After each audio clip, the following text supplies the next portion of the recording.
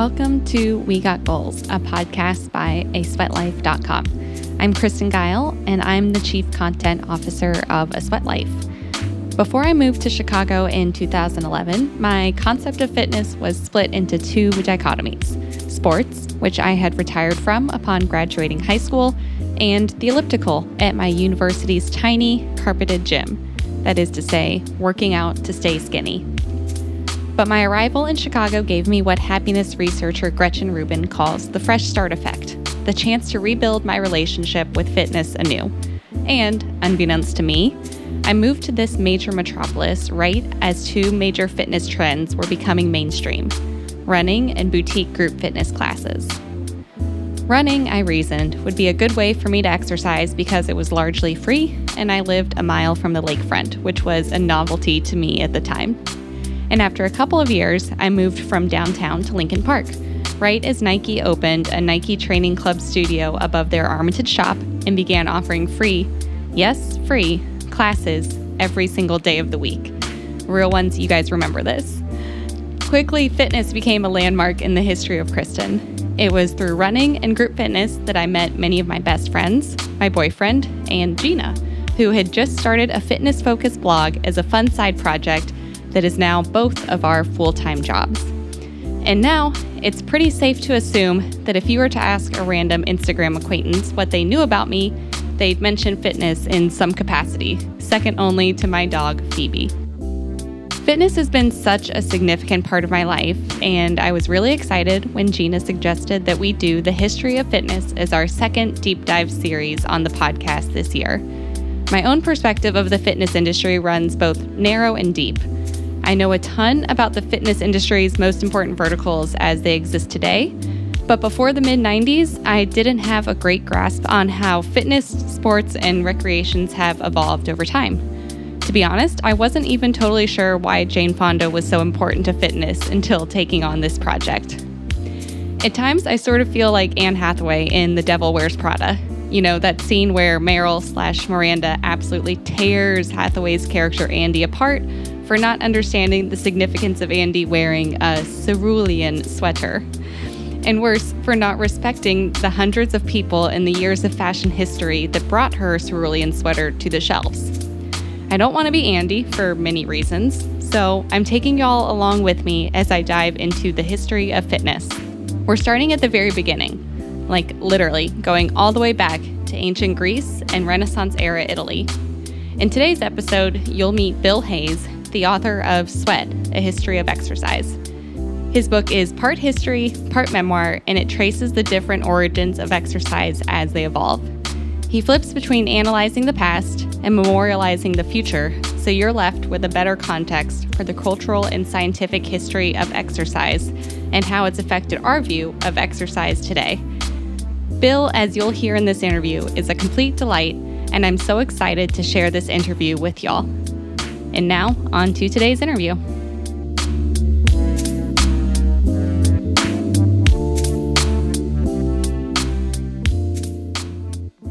Welcome to We Got Goals, a podcast by asweatlife.com. I'm Kristen Guile. I'm the Chief Content Officer of A Sweat Life, and today we are kicking off, actually, our deep dive into this month's topic, and that is the history of fitness. So to start things off today, we have Bill Hayes, who is the author of Sweat, A History of Exercise, and it's a narrative nonfiction look at exercise from way, way back in the day to present. And Bill is the recipient of a Guggenheim Fellowship in nonfiction, as well as a frequent contributor to the New York Times, author of 7 books, and a photographer. Bill, welcome to our podcast today. Thank you so much. It's great to be here. We're so excited to have you. It seems like divine timing that the coming out of your book coincides with us deciding to do this little foray into the history of exercise. So couldn't have picked a more perfect person to start this series off with. And, to get to know you a little better, I'd love to hear more about your origin story, your personal history with exercise, and sort of how that led you to this topic that your book covers. Well, I have always loved to exercise and work out, swim. My forms of exercise, I think, have changed over the years. So the book itself is both a history of exercise going back two millennia, through the Middle Ages and Renaissance, the 19th century, up to the present day. But it also functions a little bit as my own history of exercise, because I weave into the book my own experiences and memories, going back to my boyhood in Spokane, Washington, where I was raised by a West Point cadet, and I was the only son in the family, and lots of athletics and exercise and sporting events and that sort of thing. So with this book, the origin story of it begins, appropriately enough, in a gym. It was about 10 years ago. This book has been probably the longest time in the making of any book I've done. Yeah. But I was in the gym about 10 years ago. I mounted a Stairmaster, which has always been my old school cardio machine of choice. Yeah. They're having a comeback lately, I think. People love them. I swear it's a great cardio exercise. You start to hate it when you're halfway through it, but you sort of can't stop because the stairs just keep going. Anyway, I punched in my program. I remember it was Fat Burner, 25 great minutes. Great name. 25 minutes, put my towel down in my water. For some reason, I paused and I looked out at the gym floor. All these people, men and women, different ages, lifting weights, doing bench presses, pull-ups, chin-ups, sit-ups, yoga, Bosu balls. And I just thought suddenly, how did we all end up here? How did we all end up here? And if I were to trace a line backward in time, where would I land? So I sat there for a moment, or stood there for a moment, and got my towel and water and hopped off, and I went to the library. Really just thinking I'd find a book that would answer that question, a book on the history of exercise. And lo and behold, I didn't. So yes, a kind of light bulb went on, like, that's odd. That could be a really interesting topic. But it took me a couple of years for me to sort of develop the idea and figure out how I wanted to structure the book. And I've worked on it off and on for the past 10 years. Really happy to have it out. I bet. I'm sure it feels like it's been a long time coming. And through your research, you sort of discovered this hero of your story, Mercuriale, who, I consider myself pretty versed in modern fitness. I understand the trends from the last 50 years or so. And this was clearly someone way before the time that I had studied, and I had never heard his name before, didn't know anything about him. And I'm assuming a lot of your readers will come to the book with that same perspective. So who is this guy and why do we care about him? Yeah, well, please let me make you feel better because I knew nothing about him either. And I should say really quickly, my first 3 books were structured kind of similarly to Sweat, an interweaving of history, medical history, or scientific history with personal narrative. So I kind of had that hybrid model in mind. I went to a very good library here in New York, and libraries and archives play as much of a role in my book as gyms do. It's like, honestly, it's equal. The amount that you talk about them and like the tone of reverence that you use talking about both of them. Yeah, I just thought it'd be fun for the reader to go along on the ride with me as I tried to find my way into these archives and libraries around the world, whether in India or Italy or Paris or London. So I went to a wonderful library here in New York City, the New York Academy of Medicine. They have a rare books room. And I went in and reserved books by kind of well-known figures in the history of medicine, Hippocrates, Galen, some 19th century writers. And the very nice librarian brought them to me. And then she said, well, surely you've heard of Girolamo Mercuriale. And I had to look up at her and say, no, I haven't. And she said, hold on, wait here a moment. And she went back to the storage room, came back wearing white gloves and holding a pristine first edition of a 1569 book called De Arte Gymnastica by Girolamo Mercuriale. And I put on white gloves. She asked me to as well, because it's a very rare book, though it was in perfect condition. I opened it up and happened to open up the book to one of several illustrations, an illustration of 2 pairs of men wrestling. And that in itself was captivating. It was just such a bold, captivating illustration. But then, Kristen, I turned the page and saw that the entire book was written in medieval Latin. How dare they? And it was about 400 pages long. So I paged through it, and I thought I could recognize the Latin word for exercise. Sure. So I thought, okay, there's something here. And I want to know what he wrote about. And it took me quite a while to track down an English translation, which I did. And then I tracked down the English translator in London. And that sort of set me off on this journey to retrace Mercuriali's footsteps, how he came to write this book, which is considered the first comprehensive book on exercise, looking at every form of exercise known at that time, and sort of retracing his life story as well. He had an interesting life. Mercuriali's book looks at every form of exercise known then: walking, running, swimming, boxing, wrestling, dancing. Of course, it didn't include forms of exercise that we know, like the bicycle or bicycling, because the bicycle wasn't invented until the 19th century. And some forms of what he called exercise that don't exactly fit into that category for us, like laughing, crying.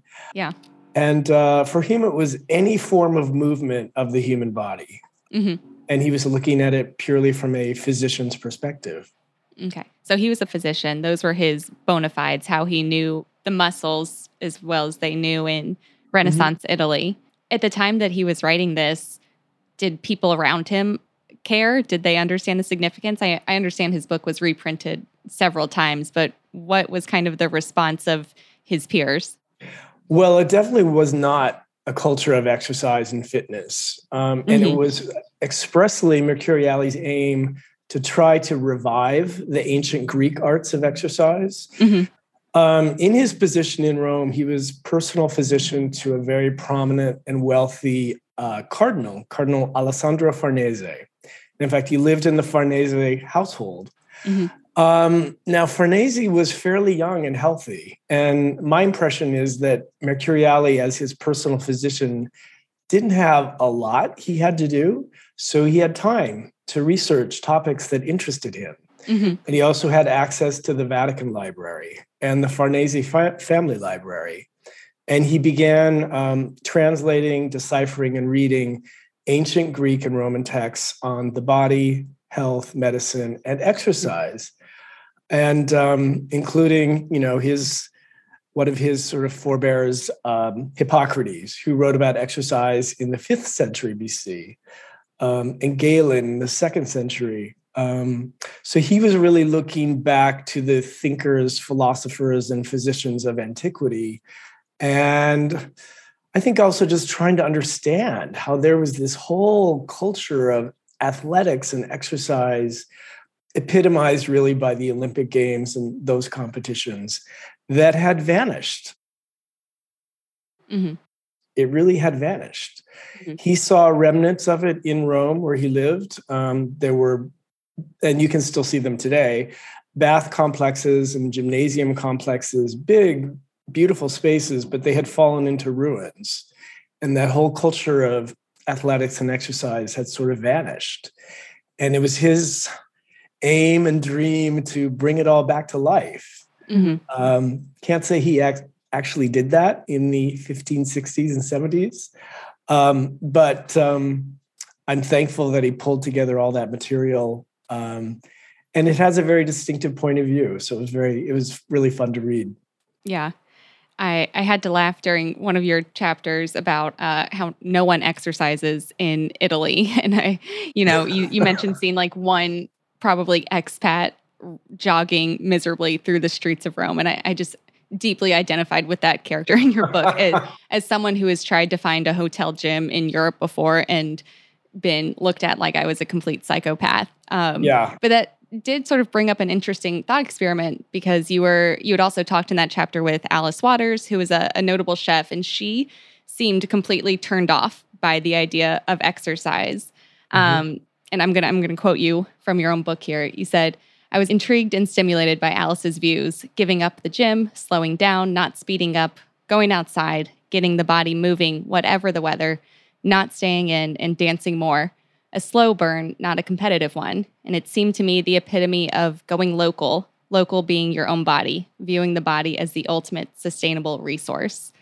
So to sort of distill that down, she's more in the camp of make being active your lifestyle, Right. Whereas exercise sort of refers to work. Right. Which, I can relate to because a lot of the things I do for exercise right now, swimming, playing tennis, like those are fun for me.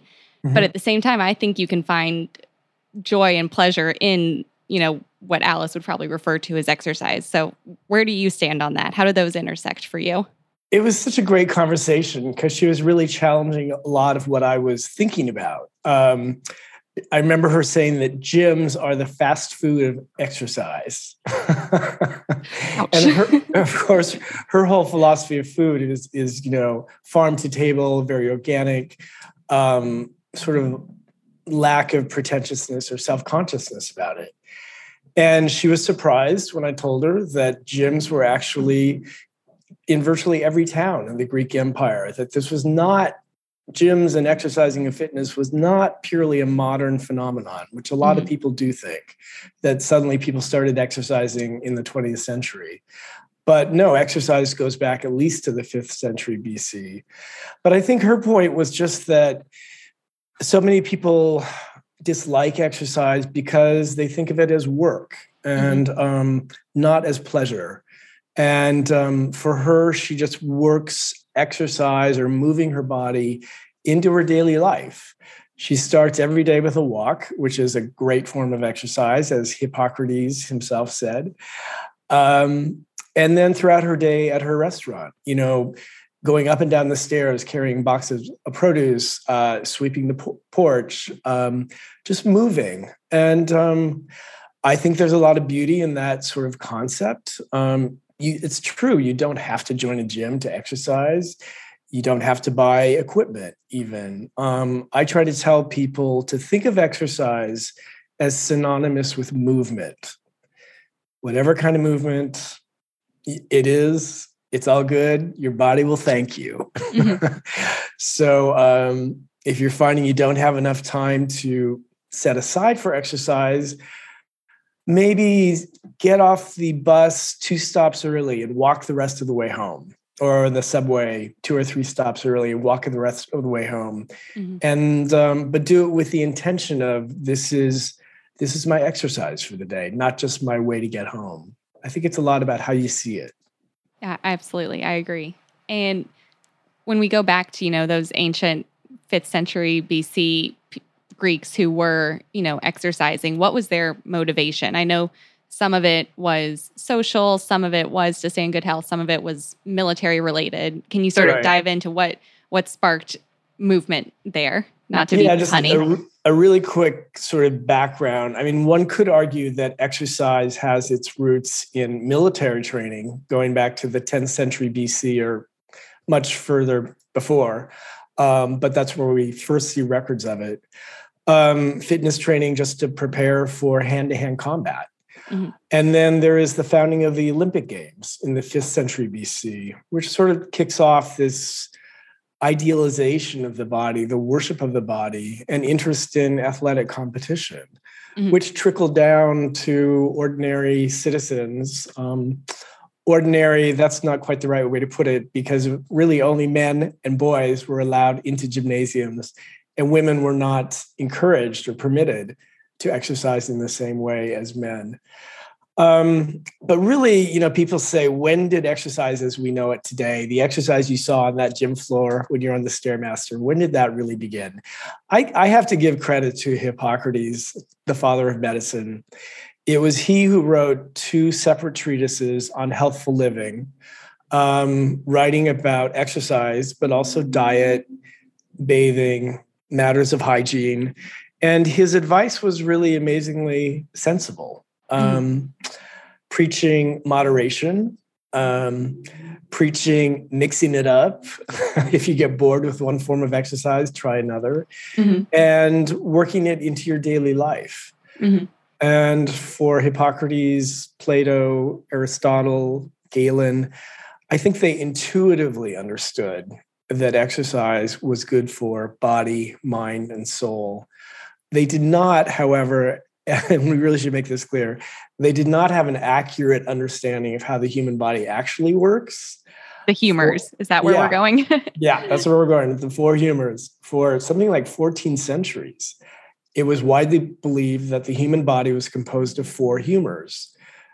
Two of them were completely fantastical, and they had to be kept in balance. And if one of the humors or two was out of balance, you're in a state of distemper. And this is what led to such primitive treatments as bloodletting and purging and things like that. Now, part of the reason they didn't know how the human body really works is that dissection of cadavers was forbidden. So they were really kind of guessing. And even so, had an intuitive understanding that exercise was good for you. It was Hippocrates who said, eating alone will not keep a man well. He must also take exercise.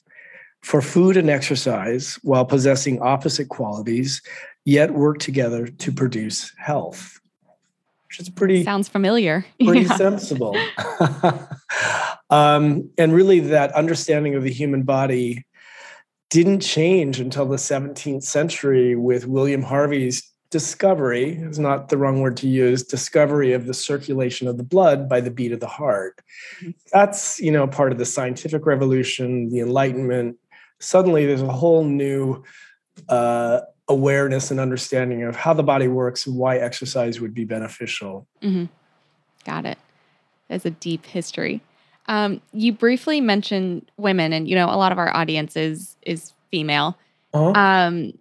I'd love to take a quick detour into when women were allowed in those exercise spaces. I know Sparta is the immediate example that comes to mind, but you also dive into this, I think, a mural or mosaic of women working out that you had seen on your travels that made an impression. So let's talk a little bit more about women's place or lack thereof in all of this. Yeah, one of the unusual places was Sparta, which was really a military state. And it was expected that the women, alongside the men, women and girls, would exercise, would be trained. Again, this was really in preparation for war. But that was really an exception. And while it's also true that Plato encouraged women to exercise, that was more of an ideal. It didn't really happen in a large-scale way until much later, until 19th century, really. Mm-hmm. And there was a confluence of events that came together. The impact of the Industrial Revolution. There was a global concern that people moving, to put it simplistically, from farm to factory had become too sedentary. And so there was a real movement to encourage people to move, to get exercise. And by this time, there was a better understanding of how the body works. There's also, very importantly, the rise of the women's rights movements and the suffragette movement, that women were allowed and encouraged to exercise really for the first time. And then there are things that come up that are just fascinating in the history of exercise, like the invention of the bicycle. It's something we take for granted in all of most towns in America. You have City Bike or these bike programs, more bicyclists than ever before. Some people think that Leonardo da Vinci was the first to invent a bicycle, which turns out to be completely untrue. The bicycle didn't begin its long journey to what it is today. In the early 1800s, it was a very primitive machine with no pedals. You sort of scooted along with your feet. Like what they give toddlers to learn how to balance. Exactly. And it was meant to be a sort of an alternative to horses. Mm-hmm. There'd been this terrible drought. There weren't enough horses. So it was purely for transportation, but not the best form of transportation. Then they kind of went off in wild directions with bicycles that had one gigantic front wheel and a very small back wheel. I'm not sure why exactly they thought that was a good idea. I don't even know how they got up on the seats. I've always wondered. They must have had ladders set up. Yeah, they look very unsafe. So speaking of unsafe, finally, what was called the safety bicycle was invented in the 1890s. And it really closely resembles the bicycles we ride today. Mm-hmm. And then someone, and I sure hope it was a woman, had the brilliant idea to remove the horizontal bar going from seat to handlebars to make it easier for women in their dresses and skirts to mount a bicycle and ride. Mm-hmm. And one of my very favorite quotes in the whole book is from the great women's rights activist Susan B. Anthony, suffragette, who said in 1896, "The bicycle has done more for the emancipation of women than anything else in the world. It gives women a feeling of freedom and self-reliance. I stand and rejoice every time I see a woman ride by on a wheel. The picture of free, untrammeled womanhood." I loved that part too. As soon as you said one of your favorite quotes, I was like, I know where this is going. I liked that too. I love it. I mean, earlier the bicycle was considered sort of a toy or a novelty for men and boys, but that all changed in the 1890s. And bicycles could be used for transportation, but also for recreation and exercise. And around that time, there were other women coming forward to advocate for exercise for women as well as for children. And that was a real change. You know, you say you're talking about how the bicycle has been invented since the 19th century. And, you know, over this history of fitness and exercise, we have seen so many trends come and go and come back again, you know, jazzercise and Tae-Bo.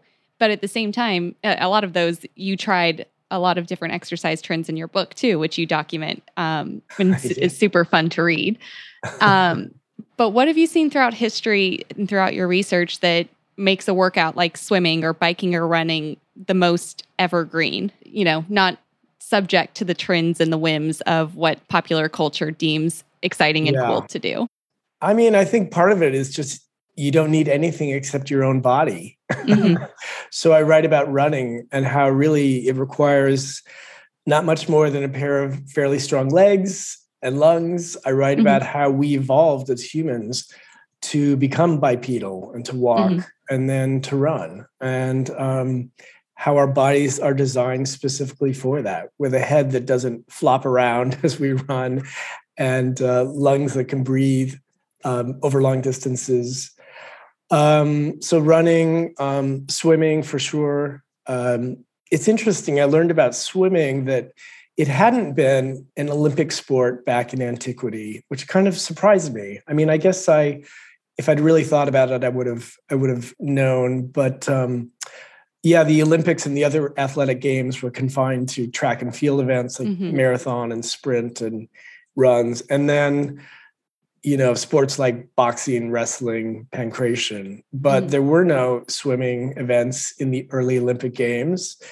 And I think one of the reasons was that swimming was considered a practical skill that everyone should know in order to save your own life, to save yourself from drowning. And we're talking about Greece, which is on the Mediterranean. So it makes sense that men, women, and children alike would need to learn how to swim just to save their own lives. Or earlier in time, swimming for survival, to get food, to get fish, to swim to the other side to escape a warring tribe or whatever. But swimming was not considered an athletic event or form of exercise. For me personally, swimming has become probably the most important form of exercise. I love to swim, and that's been, fairly new in my life. I used to be much more of a gym rat, lifting for, hour and a half, 2 hours at a time, 5 days a week. But eventually the injuries started to take their toll. And I started to mix it up.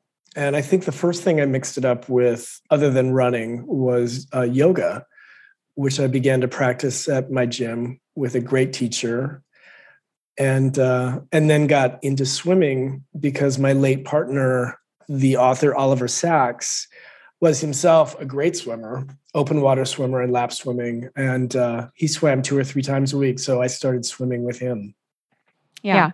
I mentioned in one of my emails to you that I was getting back into swimming as well. And what I didn't mention was, as part of my job, we are running a program for our community where 16 women are part of a swim program. It's taking your swimming to the next level, because we recognize that it was something that everyone wanted to do, but had different levels of comfort and access to a pool. So for the past month or so, we've been partnering with a gym and doing weekly swim team practices where we're all in the pool together. We're all at different levels, and we're split up, based on what our goals are. And I grew up swimming, and you did too. You said your father sort of helped ensure that you're swimming frequently and well. But I quit after high school, and I can just hear my parents laughing at me in my head as I swim laps, because they're like, "You're going to come back to this. I know it. You are going to love it as soon as you, turn 30, essentially." And I was like, "Damn it, you did know." But I just wanted to give us, 5 minutes to gush about swimming and why we think people should try it here. I really do too. I encourage people. It's also true that swimming is a complex motor skill. And unlike other exercises, like let's say walking or running, it can really take time to refine your stroke. It takes patience. I've certainly had friends who say, I've always wanted to swim or get back to swimming, and they tried a couple times and just get really frustrated, because the truth is swimming is very strenuous. It's strenuous in different ways from running and other forms of exercise. But I also really urge people, it's like your great program you're talking about. If you know how to swim, but maybe want to refine your stroke or your technique, take a few lessons. There's no shame in that. Take a few lessons with a swim coach who can help you improve your stroke and make it more fun. I think one of the biggest mistakes, I guess is the right word, that people make when they first start swimming seriously is kicking really hard to keep themselves afloat and to keep themselves moving forward, and learning to kick in an efficient way that doesn't completely wear you out after 2 laps is part of the practice. But just with a few tips, you can start to learn pretty quickly how to swim efficiently and really enjoy it. There are 2 other things that come to mind too when learning to swim. And one, I think, is that the challenge is also learning to trust your body and to control your breath, and to, not panic at the thought of having your face in water for seconds at a time. And that sort of leads hand in hand to like one of my favorite things about swimming is like the forced meditative aspect. I don't have the fancy Bluetooth headphones where you can listen to music.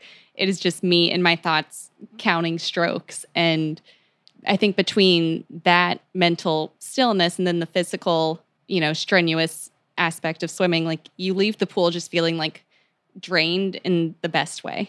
I totally agree. And, we live our lives so much online, digitally with our phones. I sure hope they never invent a phone that's waterproof that people can be texting while they're doing the breaststroke or something. I love that peacefulness in the water.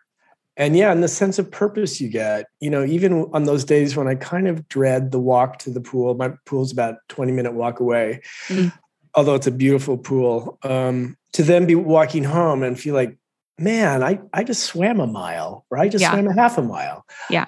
It gives you a sense of purpose and just satisfaction that I think is so good for you mentally as well. So I'm a big fan of swimming, but, I also tell people, try different forms of exercise. Maybe swimming isn't your thing. Maybe you like to dance in your apartment for 15 minutes, and that is all good. Or play with your kids in the park and think of that as swimming. It doesn't have to be. And I think that's what Alice Waters was sort of trying to point out. It doesn't have to be separated out into this other thing that feels like work. It should be pleasurable. There's a great quote from Galen, who, like Hippocrates, wrote a lot about exercise. He was a little later, 2nd century AD. And he said, he was a physician as well. In my opinion, the best exercises of all are those which are able not only to exert the body, but also delight the soul. Oh, I love that. I love that because I think, exercise should give you some joy. Mm-hmm. And although we, of course, have indisputable scientific evidence that exercise improves your health, extends lifespan, you never know what's going to happen. So I just say to people, don't exercise only because you think it'll make you live longer or even lose weight necessarily, but for how exercise makes you feel now, right now, in your body, about your life. Throughout your book, it's peppered with these personal stories and chapters about all the different types of exercise that you tried throughout this book. So to that end, besides swimming, what else did you find delighted you? Was there anything that didn't make it into the book that you tried, or anything that really surprised you that you were like, oh, I did not think I would like this? That's a great question. I do write about walking, running, swimming, boxing, which I'll talk about. I even got certified, excuse me, as a personal fitness trainer, just to learn what personal fitness trainers have to learn. It was really, really challenging. It is. I've done it too. It's a tough course. A lot of muscles. A lot of memorization of muscles. Yeah. Yeah. Mm-hmm. It's like first year med school almost.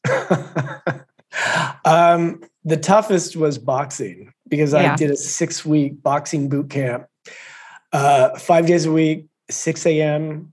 And it was no walk in the park. I'd always been curious about it, but I think rather naive, thinking that I'd get a chance to, hit someone, do some sparring, but I didn't really think about the fact that I would get hit. And I would get hit hard. No, we're always the heroes of our own story. We're the ones doling out the punches in our minds. Yeah.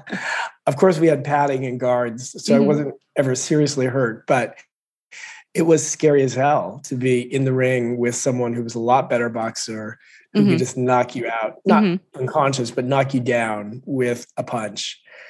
But there were a lot of lessons to be learned from that experience.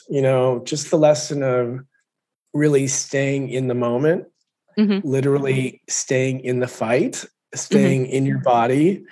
I found that defending myself was harder than hitting.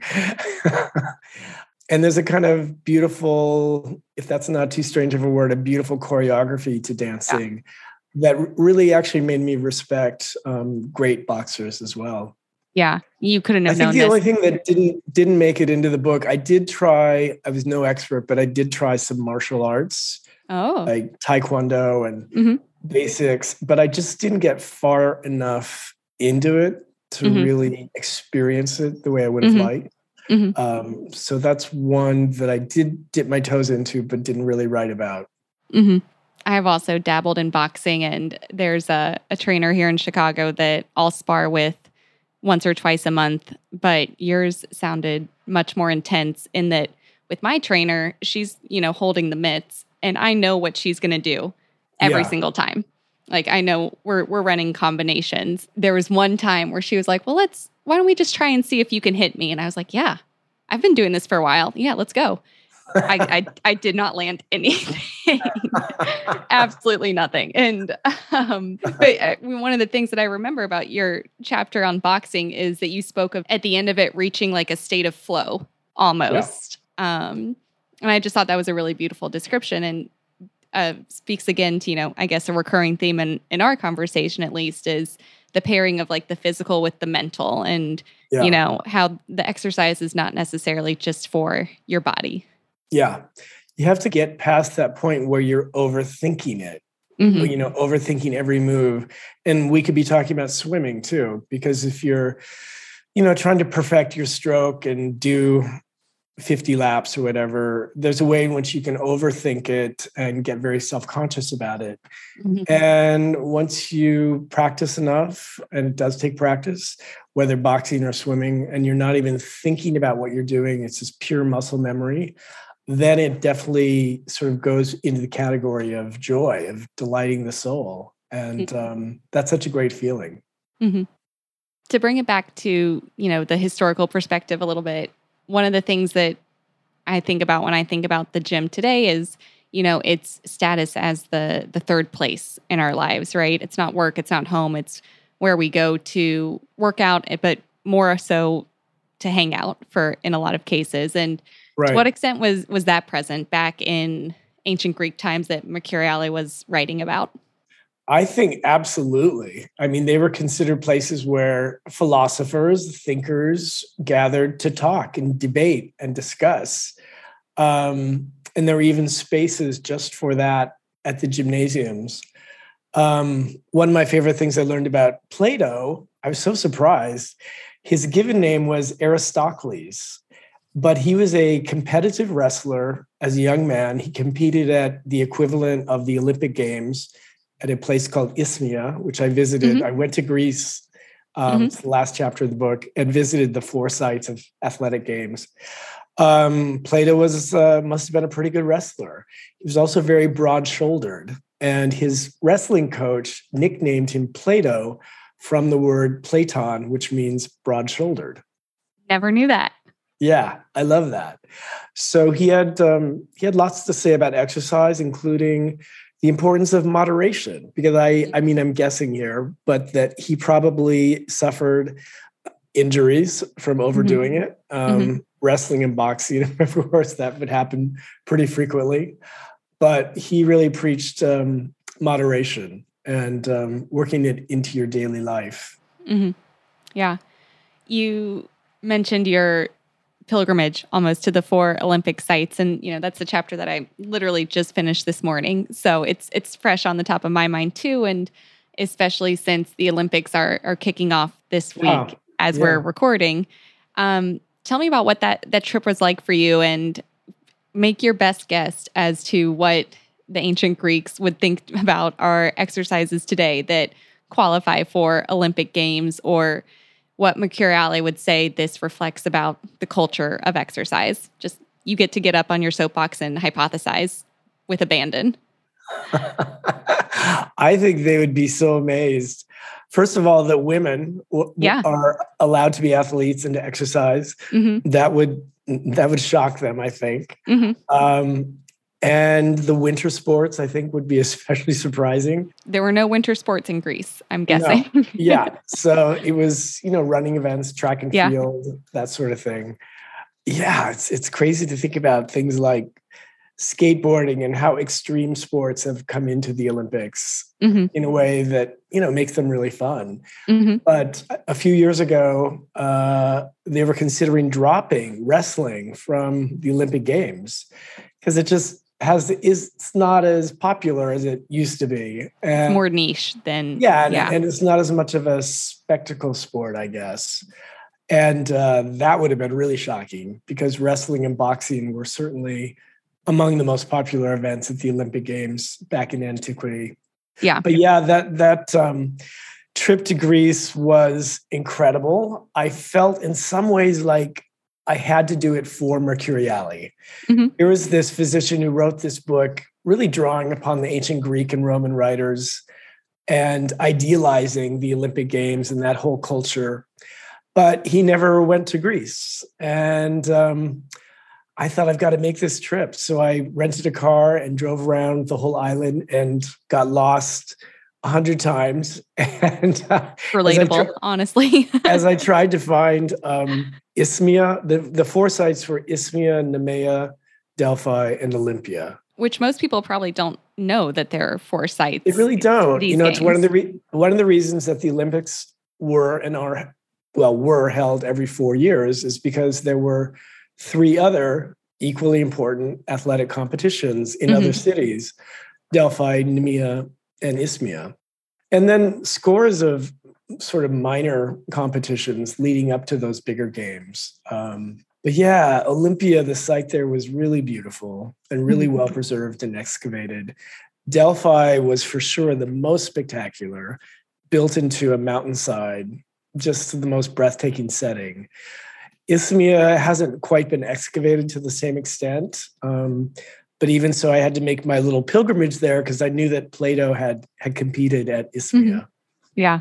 We have to wrap it up here in a couple of minutes. So let's leave off with a question about, what sort of has stuck with you now when you go back to the gym. If you go back to your original stair stepper machine, what are you seeing and what are you thinking about with all of this context that you've discovered and written about now? I think one of the most important things is I was surprised to learn that indisputable scientific evidence for the benefits of exercise. Mm-hmm. Yeah, you speak about the history of exercise science. Yeah. Yeah, relatively recently. It wasn't until the 1950s that they began doing large-scale studies on the benefits of exercise. I think it's something we almost take for granted now. Mm-hmm. But I think the takeaway for me was this idea of really enjoying it in the moment. It shouldn't be torturous. It shouldn't be agonizing. If it is, try a different form of exercise, and really think about it. One thing I say is try to learn something new every time you exercise, and it can be the smallest thing, just a little adjustment to your freestyle stroke, or a little adjustment to the way you run, or that extra effort that allows you to achieve that yoga pose you've been wanting to achieve for a long time. So I think just setting that time aside, appreciating what your body can do while it still can, and finding some delight and some joy in exercise. Bill, thank you so much for being a guest on We Got Goals today. I'm so excited to share this interview. And in the meantime, where can our listeners find your book? Where can they connect with you? This is your moment of shameless self-promotion. My book, Sweat, A History of Exercise, available wherever books are sold. So online booksellers like Amazon and Barnes & Noble, but also your independent bookstores should have the book. I've got a bunch of other books, a memoir called Insomniac City, a collection of my street photography, again, available at most bookstores. And I have a website, billhayes.com, and you can learn about my other books and my photography. I'm on Instagram. Please come follow me. My Instagram name is Bill Hayes Photography, and I'm on Twitter at Bill Hayes NYC. And those are on my website as well, so you can find that info there. It's been a pleasure to be with you. Thank you so much. We will link to all of that in our show notes as well to make it even easier. And Bill, thank you so much for being our guest. Thank you. It was really fun.